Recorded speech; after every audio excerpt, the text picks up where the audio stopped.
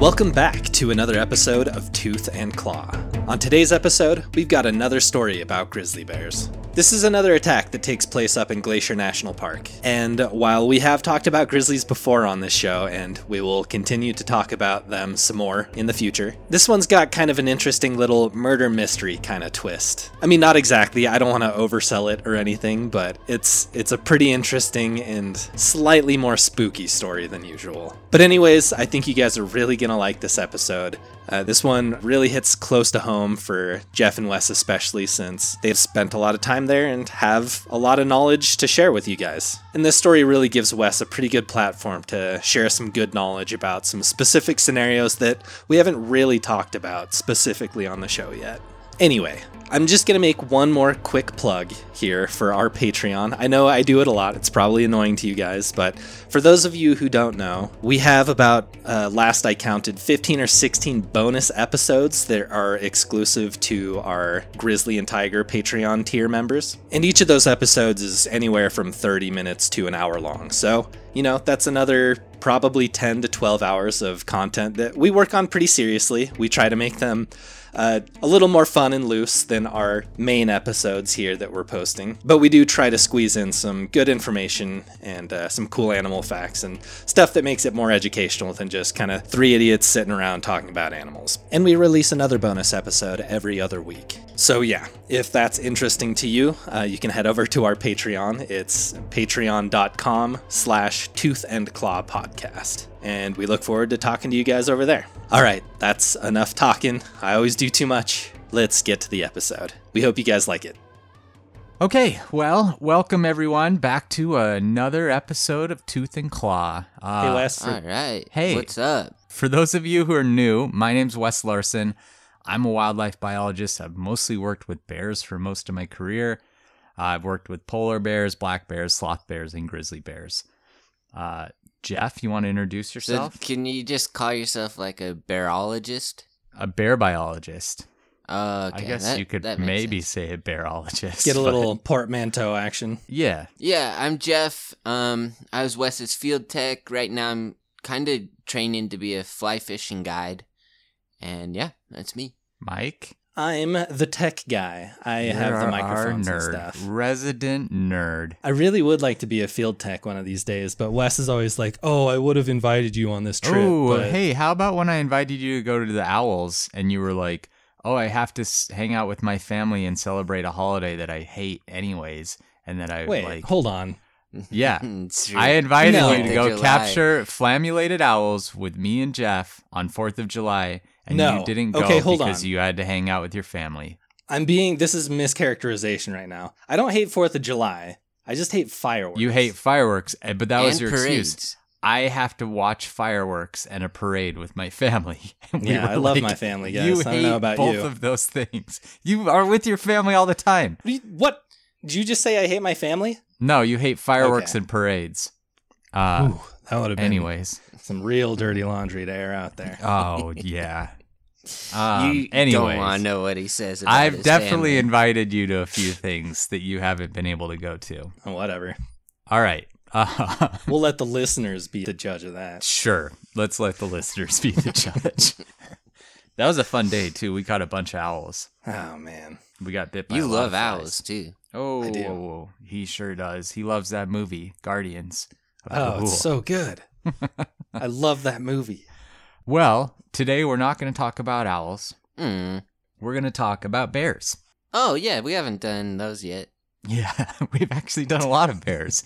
But as I've mentioned before, there are a lot of bear attacks. There's lots of books about bear attacks. Well, and you said you're a bearologist. I'm a bearologist, so it's natural for me to talk about a lot of bear attacks. We haven't done all bears either. So what, we're talking about spectacled bears this time?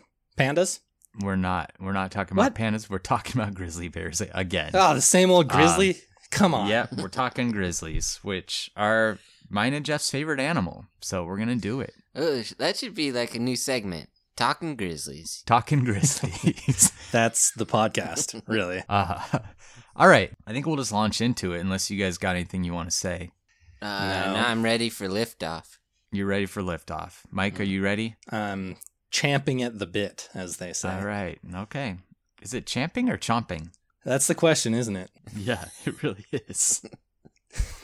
What does that? Yeah, I don't know what that saying means, especially when you say it's horse. champing. It's horse terms. I don't know.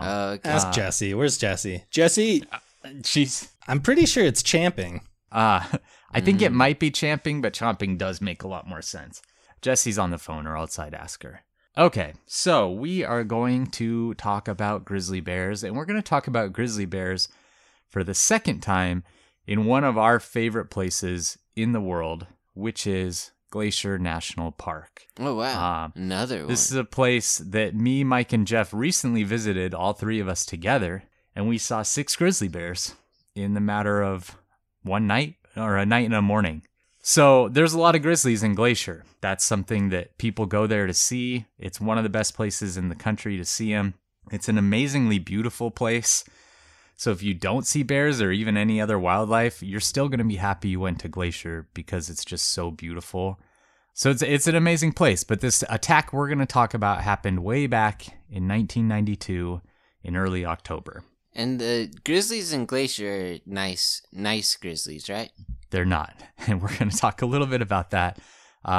They're not necessarily like mean grizzlies either. We're not going to ascribe either of those human characteristics to them. But they do tend to be on the more aggressive side when it comes to grizzlies. And we'll talk a little bit about why that is. It's not weird. There's a reason for that. They're like in the prettiest place in the world. They should just be happy. It's probably because the park ranger's always yelling at them and stuff. That might be true. Anyway, all right. So this incident happened on October 3rd, 1992. And before we start, I want to do a quick disclaimer. It's something we say in a lot of our episodes. This podcast is very much designed to give people an idea of what you can do if you run into an animal when you're outside and what the animal's behavior might be. And we're trying to teach people how to respond to animals. And a lot of times those stories involve attacks, and I'm doing quotation marks with my fingers, but really these attacks often are just people surprising an animal or interacting the wrong way with an animal and leading it to respond in an aggressive manner towards the person. And so we want to explain these stories from kind of that viewpoint, from a very scientific angle, and talk about what people can do better to avoid this happening in their own lives. And with bears, this is right up my wheelhouse. Jeff knows a lot about bears. Mike's learning a lot about bears. So I think we can really explain what was going on in this one. And it's a really good story. From 3 directions. Yeah, exactly. This is a really kind of like, this story has a really creepy turn to it, which I really like. Okay. Ooh, haunted bears. Yeah. I like these kinds of stories. So, on October 3rd, bear 1992. Was dead the whole time. Like in Signs. Or I mean in Sixth Sense. Sixth Sense, yeah. Sorry, keep going. No, you're good. On October 3rd, 1992, Buck Wild was hiking the loop trail. That's not his real name. Are you serious? He's hiking the loop trail to the Granite Park Chalet in Montana's Glacier National Park.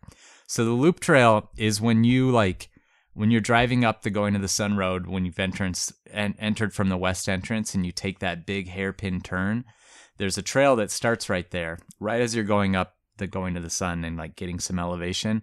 There's a trail that's like a 4-mile loop trail, and it goes up to the Granite Park Chalet. And then you can hike over from the Granite Park Chalet all the way to Logan Pass. That's called the Highline Trail. And this guy was on that loop trail, so the bottom part of it. And his name is Buck Wild. So he's a 43-year-old wildlife photographer, and he had actually given himself that name 3 years earlier when he left a lucrative job as an electrical engineer and took up photography as a full-time career. So this dude named himself Buck Wild. It's kind of like, I don't know if I love that or hate that. No, I love it. It's almost like, you know how people give themselves names for like their porn screen name? Yeah. Maybe wildlife photographers do the same thing. Yeah, maybe they do. Probably could use it for both too. That's true. Yeah, it definitely works for either. But I think that's kind of smart because there's so many wildlife photographers. It kind of at least distinguishes you a little bit. Yeah, if someone was like, you should check out Buck Wild's photography. You're I'd be not like, forgetting wait, the name. Oh. is that his real name? And they'd be like, yeah. I'd be Yeah. like, okay, I will check it out. What kind of pictures does he take? Yeah.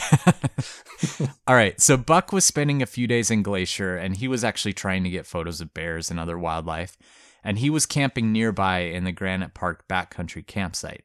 He was really used to being around bears. He had taken a lot of precautions to make sure his campsite was free of food and any other attractions that might draw in bears. And on the morning of the 3rd, as he made breakfast, he actually caught a fleeting glimpse of a small bear, and then he heard woofing sounds from a larger bear in the brush.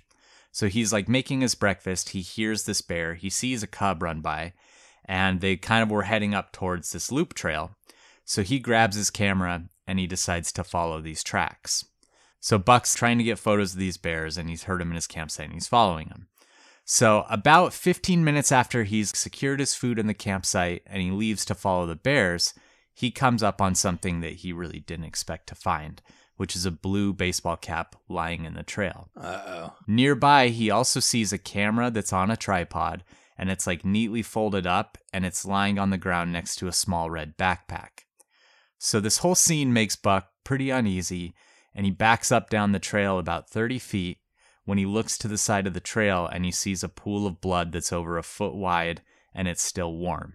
So Buck knows something's up. He knows something's really wrong, and he decides to continue backing down this trail. And as he backs down the trail, now he said that his senses got heightened to like the nth degree. He said he felt like he could smell, hear, and see 4 times better than he ever has been able to in his life. And as he's heading down the trail, he starts to see like more blood.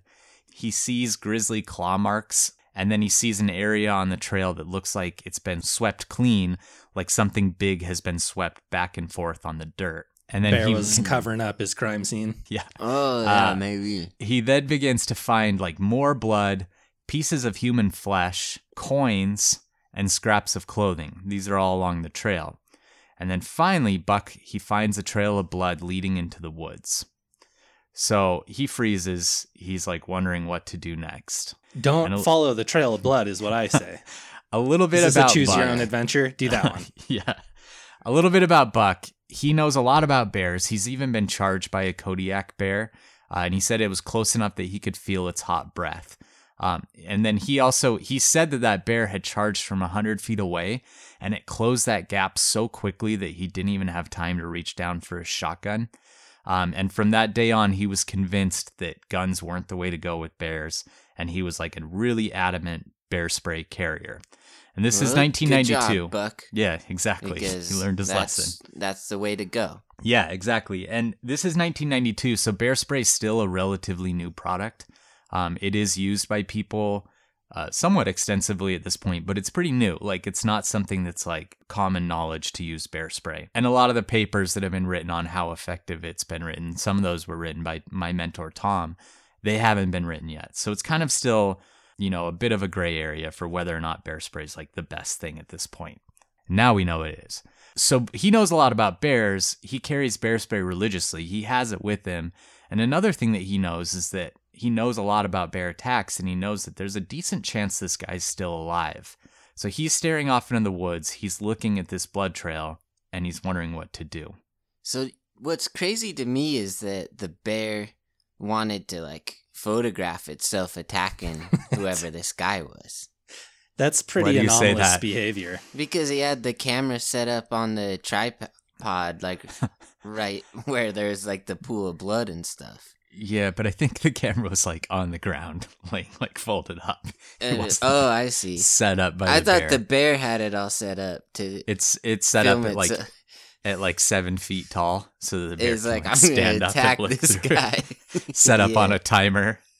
Yeah. The bear kept like hitting the timer and running out there and attacking him and being like, shoot, my eyes were closed. Running Yeah, back. exactly.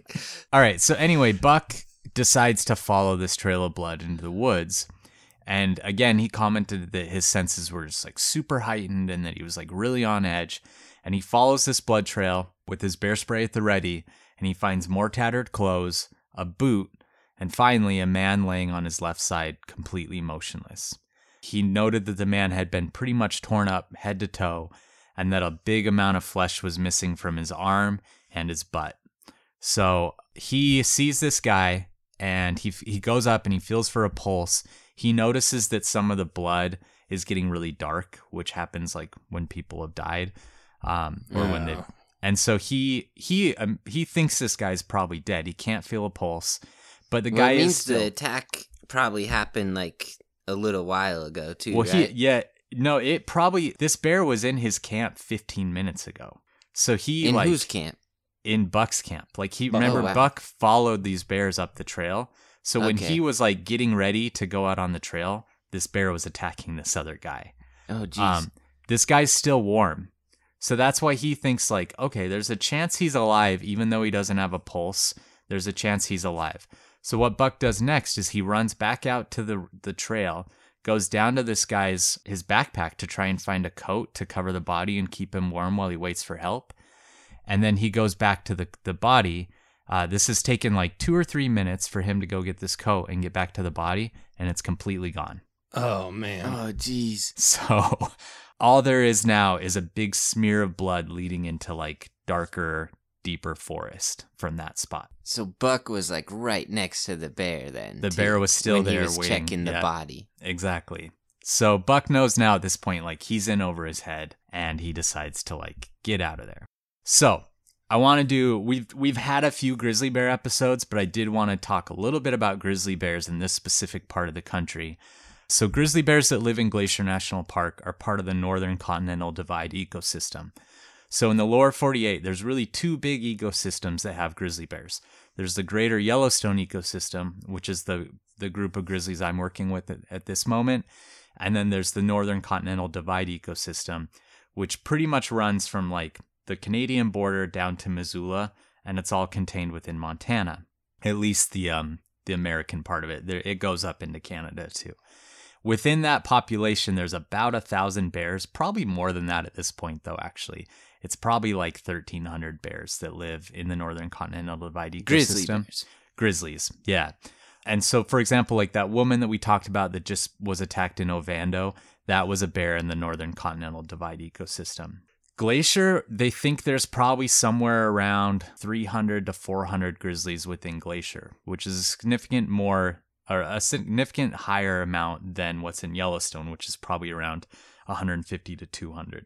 Oh, really? Oh, wow. Yeah, so there's a decent number of bears in Glacier, and then there's a lot of bears in the northern.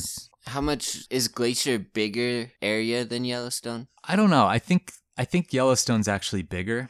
The Northern Continental Divide ecosystem, I believe, is a bit bigger, and there's a lot more bears. So it's a lot denser in Glacier, too. Yeah. The Yellowstone ecosystem, I believe, they think has about 750 bears, and then the Northern Continental Divide ecosystem has more than 1,000. Okay. So the Northern Continental Divide ecosystem covers about 8 million acres, and there are 11 fatalities associated with that ecosystem in the last 50 years, human fatalities from bears. That includes the woman who died in Ovando this year. In the past 20 years, so since 2001, there have been 20 reported injuries from grizzly bears in the NCD, the Northern Continental Divide ecosystem, that caused people to be injured enough to where they had to get medical treatment in the hospital. We've talked about grizzlies, but the thing that's really important to remember about them is that they're territorial and they're defensive, especially the bears that you find in these inland ecosystems. They don't have salmon streams. They don't have tidal flats. They don't have some of the resources that these coastal bears have that are really well fed and are really tolerant of other bears and of people. So many people sent us that video of that absolute unit of a bear that's just like walking by those people super close. Like just a massive bear. In Alaska. Yeah, that's at Brooks Falls, Alaska. And that bear is so well fed that it doesn't care that there's people there. We talked about this in our news episode a bit, but it just doesn't really mind because it doesn't really have to compete. It doesn't really have to compete with people, doesn't really have to compete with bears. There's plenty of food for everyone. So they do still kind of like fight in between bears for like better spots and stuff, but it's not the same as a bear that you find in like Yellowstone or Glacier, where they have to patrol these huge territories and they have to take advantage of any food that they can get. So like a carcass for them, especially if they can get meat that's a great meal for them, and they will defend it with their lives. I wonder if that translates to humans too. Just What do like you mean? huge guys don't care about running into other people and stuff. Yeah. But if you're like scrawnier, you're just always a little hungrier and Yeah, you're small man always a little syndrome. agitated. Yeah. So that means for the story, Buck being so close to this corpse that this bear seemed to be feeding on, he was inches, seconds away from getting attacked because he was taking this bear's meal, it might have thought. Yeah, and that leads perfectly into the next point I was going to make. Again, there's so much grizzly bear biology I could talk about, but I kind of just wanted to talk about some real specific things with this story. And that leads perfectly into that, which is really two of the worst possible scenarios you can get into with grizzly bears are surprising a female with cubs, which is something that's happened in this story, and running into a bear that's guarding a carcass. Those are really two of the worst possible situations you can get into. So that's kind of what's happened. And we're going to talk a little bit more about how we know that there was probably a surprise encounter in this story. But just a little bit more about what grizzlies are capable of. They can run up to 35 miles per hour. Their claws can be more than 5 inches long. They do have one of the strongest bites of any mammal worldwide. And then again, unique among the bears, grizzlies are very territorial and extremely defensive. They often pick fight over flight, which isn't very typical. Like black bears, almost always it's going to be flight. And Buck knows all this. Buck is aware of grizzly bear behavior. He spent a lot of time around them, and he wisely at this point decides not to follow this trail of blood that's leading into the woods. He knew that the man he had seen minutes before didn't have a pulse, was likely dead, especially now after the bears, grabbed him again. Got him again, yeah. And he knows that this bear is obviously still around. So rather than investigate more, he walks down the trail and he leaves a note by this attack site, and it says, "Hey, get out of here." He actually leaves his bear spray with that note and instructs them how to use it. And then he walks up to the Granite Park Chalet, which is not too much further up the trail. And he speaks there with some hikers that were there. And he tells them, don't go down the trail, go back toward Logan Pass, walk the Highline Trail out, and find some help from some rangers. And he writes a note for the rangers. And I'm actually going to read that note because it's kind of silly. The first part of it's fine, so don't wait for the silly part right off the bat. It says, "Help, discovered signs of bear mauling about a quarter to a half mile downhill from Chalet backcountry campsite. Followed another quarter mile and found body. He was in bad shape, but alive." Which, who knows? He didn't find a pulse or anything. "Went back to get coat to cover him, and body was gone. Met these people at the chalet. I plan to stay here for 2 reasons. 1, to turn people back toward Logan Pass. 2, to take National Park Service personnel to site I saw a victim last." And then the funny part to me, maybe this isn't fun to anyone else, he signed the note, "Seriously, Buck Wild." Which, if I'm a ranger that gets this note and I'm reading it, and then at the end it says, "Seriously, Buck Wild," I'm probably going to be like, It's a fake. The seriously, especially. It's like when Calvin writes his own parents' note in Calvin Hobbes and gives it to his teacher. Or when Al Gore's trying to convince everyone about Man Bear Pig. Yeah. Seriously, guys. Cereal. I'm super serial. Anyway, so that's what he sent that note with these hikers. They leave back to Logan Pass, and then he goes back up to the chalet, and he's sitting on the deck of the chalet with his binoculars, scanning and looking for bears or maybe any other hikers that are coming up the trail. So a couple hours later, 2 rangers arrive. They're flown in by helicopter. And so some hikers from the bottom of the trail had actually found Buck's note, and they hiked down and found help. And they called these rangers. One of these rangers' name was Charlie Logan, and he was a longtime ranger of the park. He had dealt with a lot of grizzly bears, and he had a lot of experience managing them. So they briefly interview Buck to get the facts about what happened, and then they load their shotguns with heavy slugs, and they head down the trail toward the body with Buck. Buck decides to go with them so that he can show him exactly where he found everything and where the body was. So when he had found the body the second time, when the bear finally drug it off, it was about 175 feet from the trail. And this time when they go down, they find the body about 500 feet from the trail. So the bear had dragged it quite a ways away from the trail, and it had been fed on even more. For sure now, they know this victim's dead. Dirt had been kind of piled up on him, which is something bears do when they're like caching a carcass. They'll throw dirt on top of it, and that's to cut the scent down so that it doesn't bring in more bears and wolves and everything, and they don't have to defend it from other predators. They don't care if they eat some dirt. Yeah, they don't care at all. Yeah. Okay. So these bears are definitely planning on coming back. They're not done. They've covered up this carcass, planning on coming back for more. So all three of these dudes, the two rangers and Buck, they're on like high alert, you know. They know that this bear isn't finished. So they take some notes. They go back to the backpack in the trail, and they're kind of getting some notes there when suddenly this bear shows up and it charges them again. Oh, man. So a large grizzly charges up the trail toward the men, but she stops short. So she does like a bluff charge. But as she stops, she's like woofing. She's pacing back and forth. She's kind of doing these little mini charges. They can see her cubs in the distance. So she's obviously like just aggravated that the cubs are nearby. They're by the carcass. And both these rangers have their shotguns out. They got the bead on the bear. And Charlie Logan remembers thinking, if she takes one more step towards me, I'm going to open fire. But she doesn't. This bear wisely turns around, collects her cubs, and disappears. Man.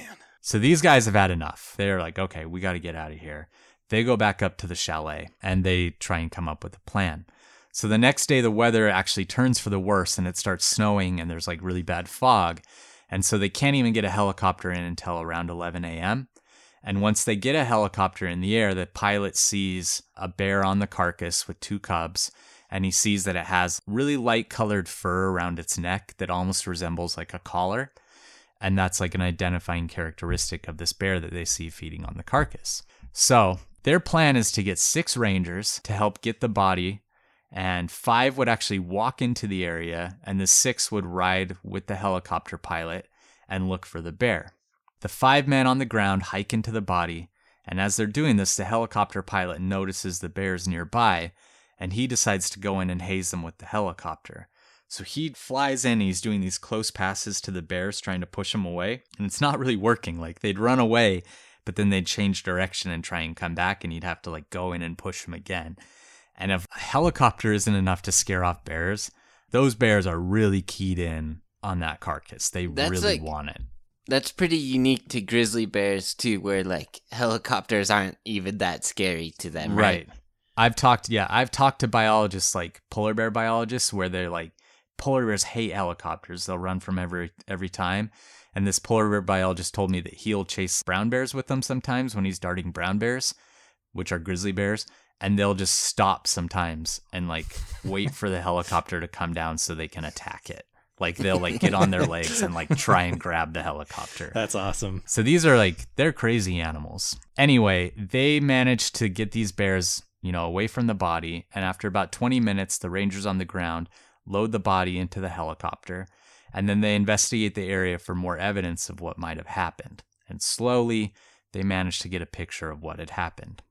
John Petrani was the name of the victim. He was a 40-year-old man from Madison, Wisconsin, and he shared a home there with his dad, who was a Hungarian immigrant, also named John. And John, the younger, was an avid bike rider. He loved jazz music, and every year he spent 3 weeks adventuring out in the West. So he'd go all over the West for 3 weeks. And this particular year, he had decided to go into the Canadian Rockies. So he went to like Jasper and Banff, and then down into Glacier. And the day that he was killed was actually the last day of his trip. He was planning on going home to Madison the next day, which is super tragic. I also thought about, I'm like, it's also kind of nice that he got to have this really amazing 3-week trip, before he died. I don't know which is worse, like getting killed on the first day of your trip or like the day before you were going to go home. I'm sure to his family it was like, he was almost home. He's so close. Yeah, it's definitely like less lucky that he died at the very end. Totally. So rangers think that there's a chance that John had been going to the bathroom when he surprised this bear. The reason they think that is because his camera and his backpack were laid down like somewhat neatly, and because his pants and his underwear are around his ankles when they found him. But I think I want to bring that up, that like it's not uncommon for bear attack victims, especially fatalities, to be found with their pants and underwear missing because they really thrash you around a lot. I mean, there's a spot in the trail where this guy had been thrashed back and forth, and it doesn't take much to have your like pants pulled down. So I don't know how I feel about this theory that he was like going to the bathroom.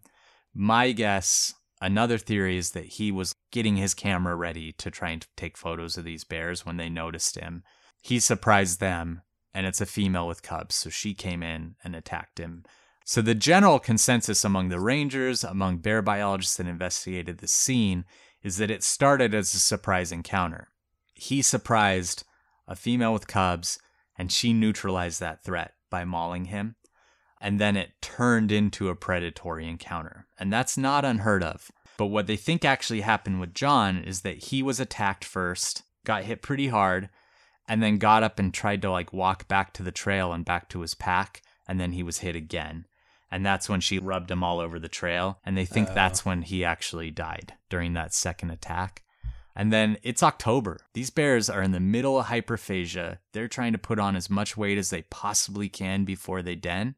Hyperphagia is a time when their metabolism and everything is just going full speed because they're trying to get as much food as possible. And so they're not going to turn down an easy meal. And I think that's what happened, is this surprise encounter and this defensive attack turned into a predatory attack because it was like, hey, we're not going to pass up this thing that we just killed, you know? It's cool, like, that you can kind of dissect so much in just like a bear attack. Like, it's almost like detective work for what happened. Yeah, CSI, Glacier. Yeah, from like the outside, I feel like it's like kind of seems more obvious. Like, it's a bear. It attacked somebody. Yeah. Like, that's what happened. But then it's like cool, like you can like break down, like probably attacked him twice, probably was doing this, might have been doing that, you know? Yeah, and it's impossible to say, obviously, but that is the consensus, is that this one was a defensive attack that then morphed into a predatory one. And it makes sense given the time of year and the fact that this bear's trying to put on weight. She's trying to get her and her cubs healthy enough to den up for the winter. It makes sense for like bears to strip people too, because like we're pretty soft, but like eating through our clothes is probably kind of hard. Yeah, I mean, the likely is that just the force of the attack is what pulled his pants down, but who knows? Yeah. I think any bear attack I'm involved in would turn into an attack where I was going to the bathroom. Yeah, I think so. Maybe too. not beforehand, but somewhere in the middle of the during. attack, I'm probably going to the bathroom. Yeah, I would agree with that. So these rangers had a pretty hard decision to make. After discussing internally and actually speaking with a lot of different bear biologists from Montana, they decided that they would actually have to find these bears and euthanize them. Even the cubs? Typically when it's a female and she's defending her cubs, you won't kill that bear because that's natural behavior. But the fact that all three of them fed on the carcass, they decided to euthanize all of them. Every once in a while when cubs are involved in those things, they can put them in zoos. Like, for example, the three bears in the Hogle Zoo in Utah are bears that they fed on a dude, and the mom was euthanized, but they decided to put those cubs in a zoo. But typically, they'll euthanize those cubs. That's generally what they end up doing. So they decided to do that. I do think in this situation, that's probably the right decision. Food conditioning is a thing that happens in bears.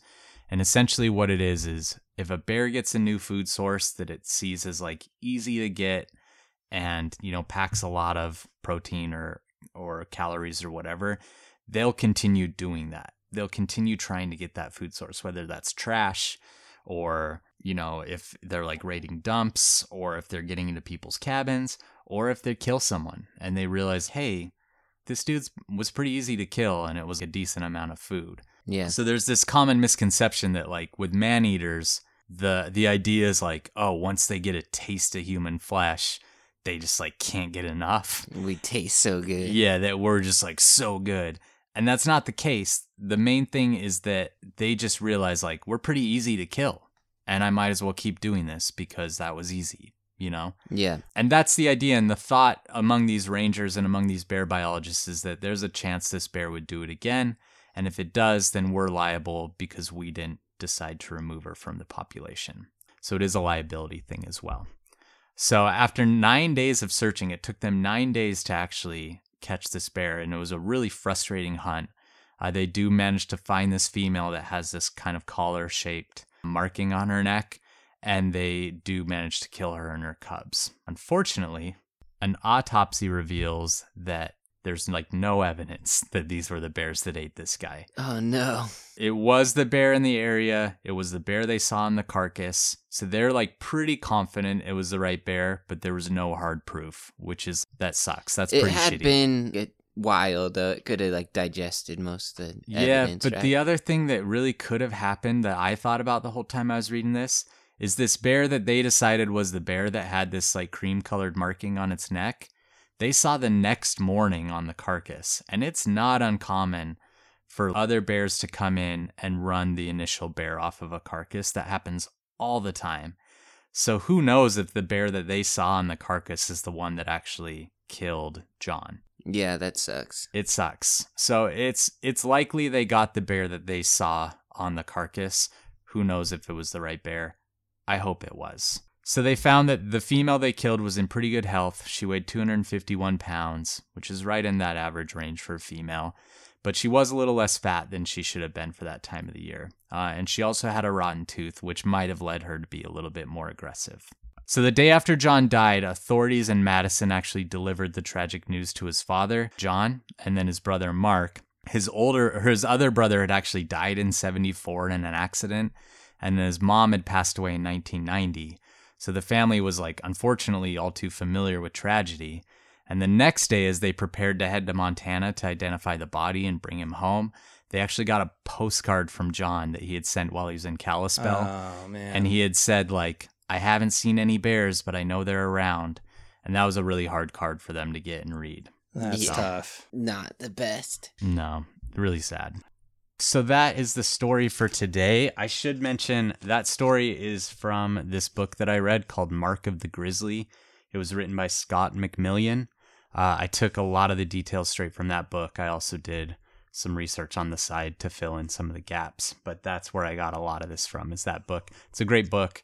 It's available in a lot of national park gift stores and stuff. Yeah. I'll read that. Yeah, it's a I good have one. a question. Uh-huh.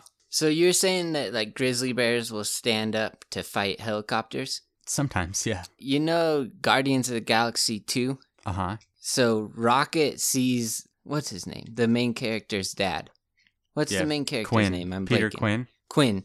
Yeah, he sees Quinn's dad far away in a spaceship, and he's like, yeah, I saw a man. He was like 1 inch big. Uh-huh. Because he's so far away. So do you think they just think helicopters are like little birds until they get like super close? I don't know. Maybe. I mean, it's possible, but I don't. I don't think it. that. Yeah. Yeah. You don't think that, or you don't think that bears think that? I don't think that bears think that. Okay. His name is Quill, right? Oh yeah, Quill. That's it. Yeah. Yeah. What's his superhero Star-Lord. name? Star-Lord. Okay. Yeah. All right. So let's give this story our ouchie rating. So the man who was killed in it and John Petrani, we're going to give it ouchies. So I think probably it's a 10 ouchie. It's a grizzly bear and it killed him. I'm going like a 6. We don't have the details, but it attacked him more than once. No way, Jeff. Dragged him across the road. It ate parts of him while he was probably still alive. And we don't even know if he was dead on the first time that Buck came across. He might have been laying there just suffering for a long time. I'm going probably a 9. He wasn't suffering because he wasn't moving or anything. I guess we'll say 9. Like if you're like in a lot of pain, you're reacting to it, right? I don't think you can just be like unconscious and suffering. All right, I'll say 9 because we have done worse, and I think we're going to do worse. But I'm saying 6 because most people have like days and days and days of pain. Of recovery. His pain was just like always thinking outside of the box on these, which I appreciate. You are talking me down a little bit. I'll settle on 8, but because he died, I'm not going lower than that. No. I feel pretty good sticking at a 9. Okay, so we have 6, 8, 9. That's our ouchies. Obviously this is like a really tragic one and awful for both of these guys, like much worse for John, but Buck to like find that and have that be that would really stick with you for a long time. Yeah, that's tough. All right. Do you guys have any questions about the story before we go into our categories? Have you looked at any of Buck's photos? I haven't. No, I probably should have. Yeah. I haven't looked at him though. I bet he's still taking them. I mean, this wasn't that. I guess it's 30 years ago. But yeah, who knows? It looks like he's been in different shows and stuff. There's this show called Great Bear Stakeout that's coming out that he's in. Oh, weird. Yeah, weird. Interesting. All right. So let's move on to our categories if you guys don't have any more questions. Fresh out of questions. Okay. Nope. So this is our pop culture category. This is like our third or fourth Grizzly Bear episode. So we have done Grizzlies, but I think, there's a lot of pop culture bears. So I think we're just going to do another one. Another round. Yeah, I like that. Okay. Keep them coming. I'm going to start with one, and I know we've mentioned this bear before on this show, but I can't remember if it was a pop culture choice before. And so I'm going to go with it. And that's Ben from The Simpsons specifically. That was my choice. Really? Yeah. So Gentle Ben was like a famous bear from a show back in like whenever. But then The Simpsons did a funny little like skit where they were watching TV and it was Ben and he hosted like a talk show. And it's like the actual bear. He's not speaking or anything. And then he like goes and mauls someone and attacks the food cart. And it's really funny. It's one of my all-time favorite Simpsons sketches. So that was my pick. Sorry, Jeff. It's all right. I'll just on the spot. The one I thought of, I just went favorite Beanie Baby ever. So I'm going with Kix. Kix, the soccer-themed Beanie Baby bear. All right. That was the one I always wanted as a kid, and it's probably the happiest day of my life when Hallmark had one. Just sitting there waiting to be bought. To date, that's the happiest day of your life. Yep.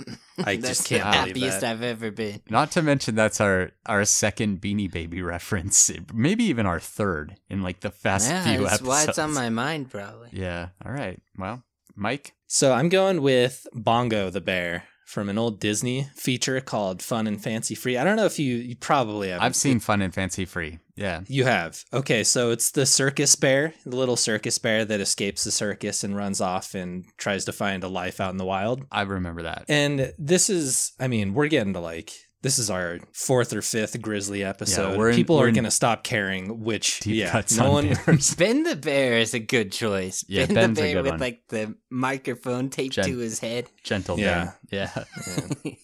Anyways, yeah. So Bongo, he beats up Lumpjaw, the big bad bear, and gets the girl bear by the end. It's a weird, creepy, kind of unsettling little show. I might have to go back and watch that one. I got a couple more bear references. So Well, keep 'em we coming. got more bear episodes, so we don't need to burn through all of them. All right, so we're gonna go right into our next category, which is what would Mike and Jeff do. We've talked a lot about bear safety on the podcast, but we haven't. There's obviously every story we talk about has different situations and different like factors that play into it. And because we've talked about grizzlies so much, I'm not just gonna say what would you guys do if you were attacked by a bear. What I want to ask you on this one is what would you do if you were in Buck Wild's shoes and you came across this body of this person who had been attacked by a bear? Oh, man. So we come across like a lifeless body. Right. And there's a bear around and this person's been attacked by a bear. I'd probably like go up and poke him. Just Just poke him. see if, see what happens. And then, I know enough like basic things, like check his pulse, see if he's breathing. Yeah. And like if I could tell he's fresh, maybe I'd try some CPR. Okay. But it'd be kind of risky because the bear's right there, Right. But he had bear spray, so I'd have that out and ready. And then, that's tough. I don't know. That's my answer. Okay. Poke Mike, him. what would you do? Yeah. Your answer got better and better as you went, Jeff. But it more or less is my answer too. Like knowing what I know now, of course, you'd get your bear spray out. And if the body looked lifeless, it seems like such a risk even to spend any extra time there that you don't need to leave the scene. And so maybe is this harsh to say that I wouldn't even do that? I wouldn't even check for life and I just get out of there and report it to the authorities as quick as I could. Yeah, I think this one's tough. Like, I gave you guys a pretty hard assignment here, and it's like a hard one to be silly with too. There's not much you can really do. If you had bear spray, you would do that, Mike? Because if I had bear spray, I would undo the safety and have it ready and kind of stand guard over the body almost, I think. Yeah. Right. So no, I'd like to think that that's what I would do, but I don't think you're way off, Mike. So how I see it is like, if we're going exactly this situation where you've taken this person vitals, you don't feel a pulse, you just leave. You just get out of the area. You have your bear spray, but you get out of there. Honestly, I don't think that's a terrible answer, because you're going to go get help. There's not much you're going to be able to do to like get the body out of there or whatever. But I think you do leave. I think you're leaving one step too early, Mike. I think you do have to go in and check for vitals, because if that person does still have a pulse, then you're suddenly like, if you know how to do any kind of first aid or whatever, you probably should, right. Regardless, especially if you have bear spray, you probably should stick around and make sure that person survives. I think I'm just getting freaked out by the detail that bear, a minute after he left, he was there dragging the body off. But the thing to remember is that bear probably saw Buck there, and that's why he went off, or why she went off. She was like, left the carcass because Buck came in on it. So who knows if she actually would have attacked Buck. But I think Jeff's a little bit closer in that you should go in, check for vital signs. If there is something you can do, do it. But if I were to go in and I were to try and take a pulse and I'm getting no pulse, and I don't know if that person's alive or not, I'd probably do what Buck did and try and cover them up and keep them warm, and then get out of there and try and find help. And like, maybe if there's like a lot of bleeding, I would try and put pressure on that or something before I left. But there's not much you can do if there's not a pulse or anything. Like, you need to get real help fast. Would you sign your note? Seriously, Grizz Kid. Grizz Kid. No. And like, I don't know, if you have the training and everything, if you have that kind of wilderness CPR training and first aid training, maybe you should stick around and like really try and revive that person and get them back.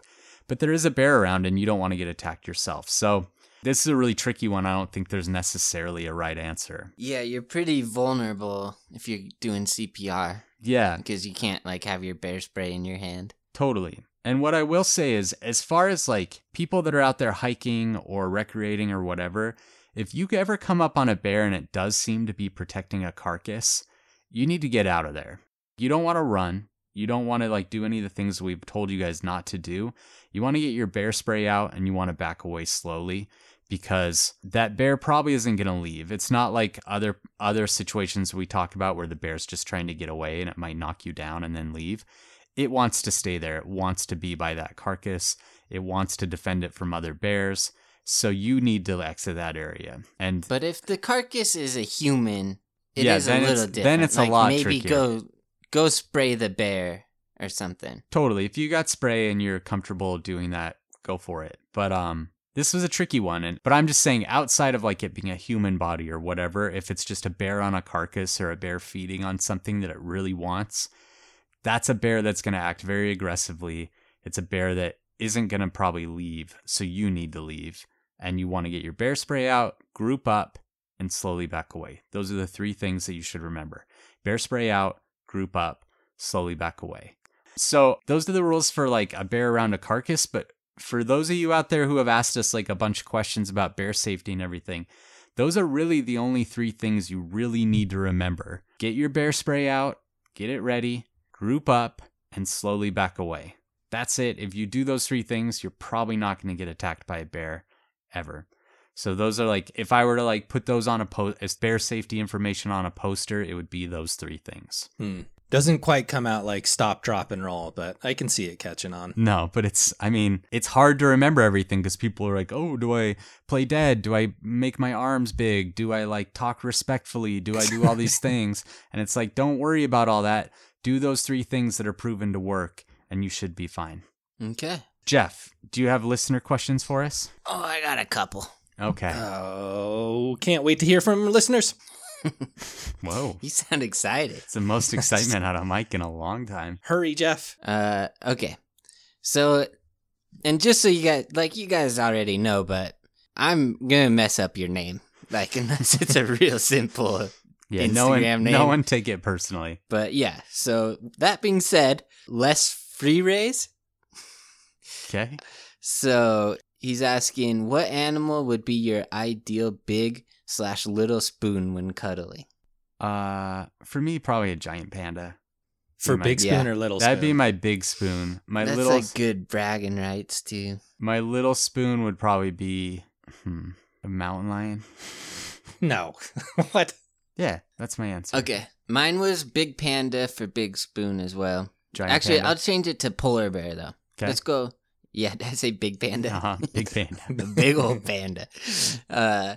Let's go polar bear because they're just huge and could really get you in there. Okay. But it'd have to be cold because they're going to make me hot quick. And then for little spoon, I'm going to choose kangaroo. Oh, come on. Because I could just slip my hands in its pouch like a little hoodie. I was thinking kangaroo for my big spoon, then I could get in its pouch. Oh, nice. Yeah. Yeah, go for it. Okay, yeah, I will. We can share it. Sure. That'd be funny because you would have your hands in its pouch and I would be in the pouch. We'd have like a train. We'd have, we'd have cuddle train. So this listener, we've answered a few questions, but they got another good question, so we're going for it. Jiminy Fricket. Okay. Long time listener. When predators who don't live near water make a kill, how do they get all the blood off themselves? Yeah, I mean, they lick at it a lot. They'll lick their fur and everything and lick off a lot of that blood. And then it just comes off. I mean, just like from traveling through the brush and like rain and all sorts of stuff, it just slowly comes off. But I think like when you see them like with blood all over their face, they're going to lick it off, and whatever other animals they have, if they're in a group or anything, they're also going to lick it off. So I think it's mostly that. I just kind of think of like the pictures of polar bears sometimes where they've just like killed a seal and they're just covered in blood. Like, how long do they stay like that? Well, polar bears are in and out of the water a lot, and then they clean themselves off. They'll skid out they'll like slide on the snow and ice and everything to clean themselves. And that's cool. Because their white fur is part of their camouflage, so they want to stay as white as possible. So polar bears will actually go out and clean themselves and get as clean as possible. That's really because cool. They want to be as white as possible while they're hunting seals. I like that. Cool. Good question. Okay, from Josh Scorefield. There's a zombie apocalypse and you can train one animal to be your companion. What animal would it be? Mine's probably like a polar bear. Okay. How about you guys? I just want the biggest, baddest animal.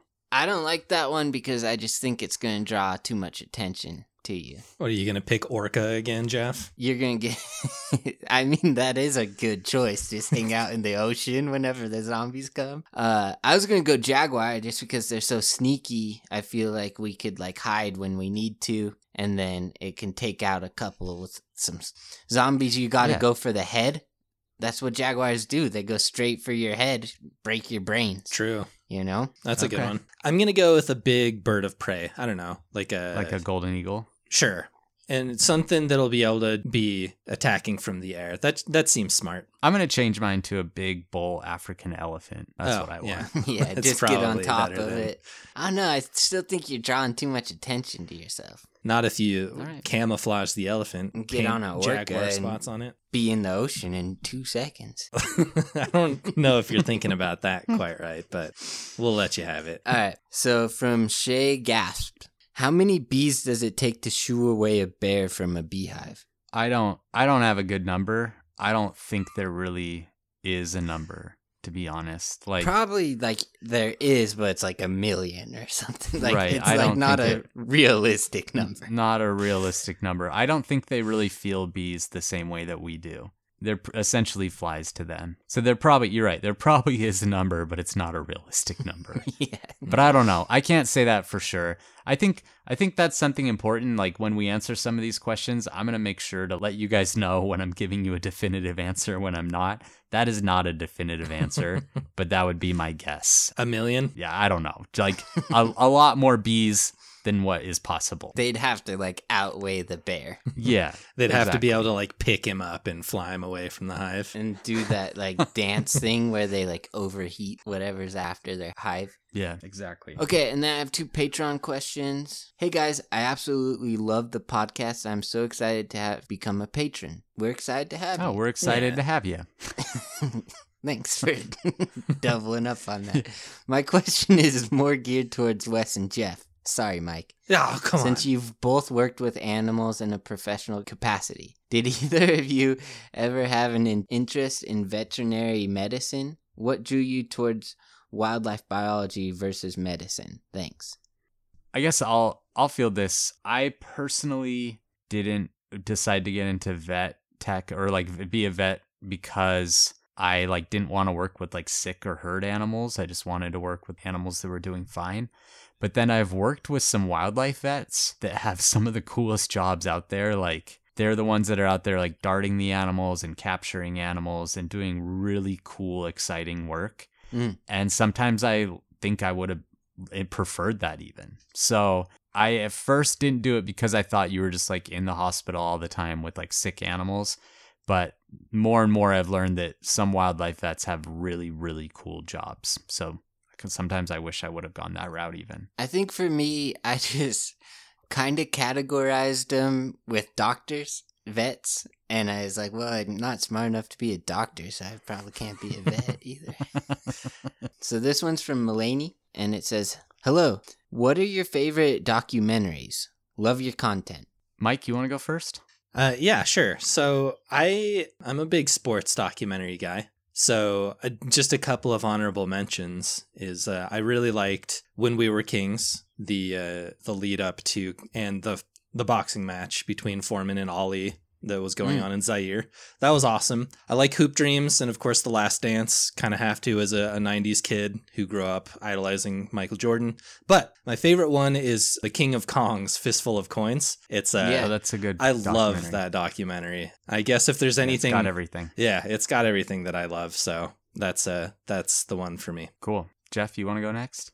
Yeah. So I'll just do like one, and then if you don't name one of the other ones I like, I'm going to give my mentions after. Okay. But for sports, I really like the 2 Escobars, and it kind of talks about Pablo Escobar running like a drug cartel, and then the Colombian national team was like at the height of their powers, like historically, and like one of the best teams in the world. And one of their players kicked in an own goal, and they really underperformed in the World Cup, and then he was murdered like a week later. And it is just crazy because he was like the hero of the country. But Pablo had been murdered, not murdered, but like killed before that. And they think had Pablo not been killed, he would have protected this guy. So I don't know. It is interesting. Wes, what's yours? You know what? I'm going to say 2. So I'll give like a nature one and then a non-nature one. My like favorite nature series is Human Planet. Yeah. And it's like a 6 or 7 part series about how humans and wildlife and like humans and nature interact in different parts of the world. I love that one. It's like the same people that did Blue Planet and like all those blue chip. I saved that one Planet for Earth. you. I was going to mention it. I don't know. I hesitate. Like, I think one of the documentaries that affected me the most was this one called Deliver Us from Evil. And it was all about some of the Catholic Church scandal with priests and altar boys and stuff. And it was like really hard to watch, but really, really well done. Right and really, up your alley. Yeah, it wasn't, but it made me think really hard about how you got to protect your kids and stuff because you never know where they might get in trouble. So that's a good thing for documentaries to kind of stick with you afterwards. Yeah. So that's one that really stuck with me, but those will be my answers. Yeah, I want to just shout out Planet Earth is incredible. And then Grizzly Man's great. Grizzly Man was going to be, I was kind of deciding between 2 Escobars and Grizzly Man. Grizzly Man's so good.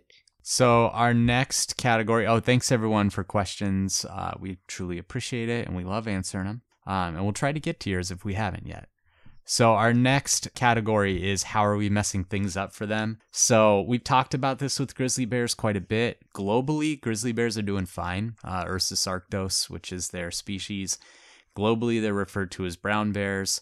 and they're doing okay. There's roughly 200,000 brown bears globally. In the U.S., there's, like I said, those main two ecosystems. In the lower 48, there's the greater Yellowstone ecosystem and the Northern Continental Divide. So I wanted to talk a little bit about how the bears on the Northern Continental Divide are doing. They're actually doing pretty well compared to how they were doing when this attack happened in the early 90s. There's been a lot of conservation initiatives. There's been a lot of nonprofits that have helped. There's this nonprofit based out of Missoula called Vital Ground that's all about like connecting populations. There's just a lot of really good work that's going on to help grizzlies in the Northern Continental Divide, and they're expanding and they're actually doing really well. They're almost to the point where they're thinking about delisting them from the Endangered Species Act, where then like the management will be left up to the states, which is a little bit scary if you're a bear biologist and someone who loves grizzlies as much as I do. But for them to lose that protection seems scary, but it's showing you, it's like a celebration almost. Like, we did it. We got this animal back to where it can be managed again by the state. So they are doing pretty well. And yeah, it's a great place to see bears. So if you are really interested in seeing grizzly bears, both Glacier National Park and Yellowstone National Park are great places to do it. If you spend enough time in those parks, you'll see them. As you guys know, if you spend enough time with me in those parks, you'll for sure see them, because I am laser focused on seeing bears. Yeah, we need to go visit Wes in Yellowstone. Exactly. Yeah, wherever, if there's bears around, like, we're spending some time looking for bears. Yeah. We're going to find them. Sometime. More like all the time. Wes, that kind of made me think of one more listener question I'm just going to throw out there real quick because it's relevant. Okay. So C. Winters 90 was asking, so there's 5 states with grizzly bears, right? Washington, Idaho, Montana, Wyoming, Alaska. Right. Okay. So they were asking what state would be best to reintroduce grizzlies into. That's a good question. My knee-jerk reaction would be Colorado, because people there seem to be somewhat tolerant of reintroductions. There's a lot of wilderness. There's a lot of area for bears there. The thing about grizzly bears is they need large areas of wilderness, not just like forests. Like, they need big areas to roam in, and that's what makes them different from black bears. So Colorado is kind of the first state that comes to mind. I think there's like an argument for putting them back in California too. Yeah. But Northern Colorado California maybe could handle some, but I would honestly probably rather see him back in Oregon first, because then you get this connectivity and everything between states. But yeah, I would say that. Honestly, like Washington, I hardly count because there's hardly any bears in Washington at this point. So if I were to I would say Washington is where we need to start reintroducing bears, but technically they do have some bears right now, so we won't count that. But that's my answer. It's a long answer. Sorry. We'll have to talk some more about that connecting territories some more. That sounds really interesting, and I just would want to know how they go about doing that. Yeah, we'll do that at some point. It is super interesting. Okay, so we are going to give grizzly bears our claw rating. You guys know what my claw rating is for grizzly bears. I think we know what Jeff's claw rating is for grizzly bears. We're both 10 claws. Maybe if we give an animal a triple 10 claw rating, it has to get some sort of special level that it gets upped into. But Mike, what claw rating do you give grizzlies? And it's not going to be a 10. I'm sorry to say. I do like grizzlies. Grizzlies are they're more like an 8 to me. Where do they rank in bears for you? I'm going to guess 3rd. So I like pandas more. Yeah. And you like polar bears more, don't you? Yeah. That's probably it. Panda, polar, grizzly. Thinking. And then the rest of those bears. I know you like the back of my hand. Yeah, you do.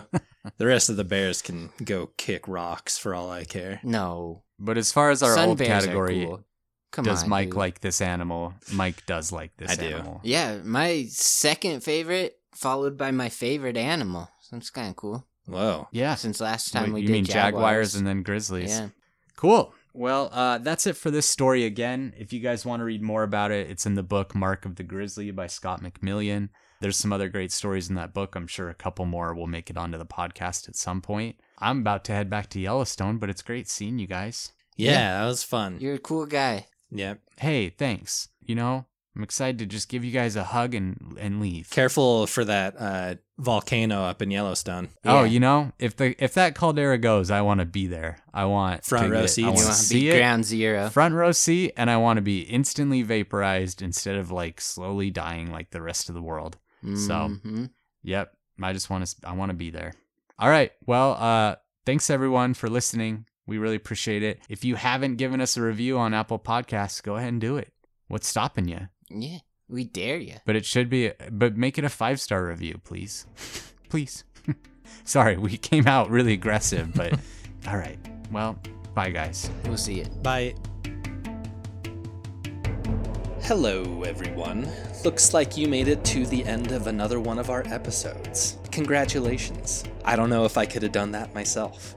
Just kidding. I get to the end of all of our episodes. I edit them after all. I listen to all of these things like 40 times each, and I really have no idea if they're any good by the time I'm done with them. But you guys seem to like them enough to even subscribe to our Patreon. And speaking of, we have a bunch of new patrons to shout out. So without any further ado, we want to give a personal shout out to each of the following for being awesome and for subscribing to us on Patreon. And just a quick shout out for anyone who's still here and is not a patron yet. We have hours and hours of extra bonus content over on our Patreon account, and we add to it every other week. So if you're interested in hearing a little bit more from us, go ahead and subscribe to us over there. We actually do put in a lot of effort into what we produce for our patrons exclusively. Anyway, here are the new patrons. Thank you so much to Kayla, Tammy, Kara, Stein, Kim, Jennifer, Lisa, Matt,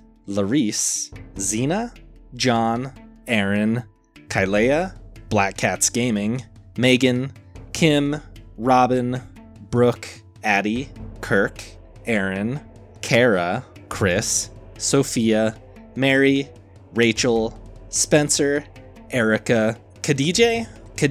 I hope I'm pronouncing that right. Sorry if I butchered that. But I also want to give a super special shout out to his kids, Adam and Eli. We wish you a very good time and a whole lot of good luck at school. Sounds like one of you two might be getting into studying animals, so good luck with that. Continuing on, we have also Emily, Vicky, Jack, Alexander, Christina, Louisa, Krista, Cassidy, Evelyn, Jenny, Ryan, and last but not least, Brianne. We could never forget you, Brianne. You guys are all awesome, and we'll never forget any of you. It really is no exaggeration. We say this every time, but it's not an exaggeration that you are truly the only source of income that we have, and it turns out that making podcasts actually does cost a little bit of money. So you guys are keeping us afloat. No joke. I don't know why I would joke about that, but it is not a joke. Thank you so much, and we'll catch you all in the next one. See ya.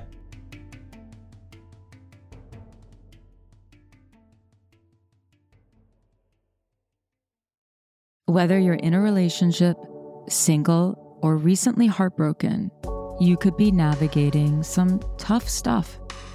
And it really can be challenging to do this on your own. We all need help when it comes to our relationships, very specifically our love lives. I'm Jillian, and each week on my podcast, Jillian on Love, I share skills on how to strengthen our relationships, how to build a stronger sense of self, and how to heal heartbreak and choose better partners. Learn how to start making change today and search for Jillian on Love wherever you're listening now.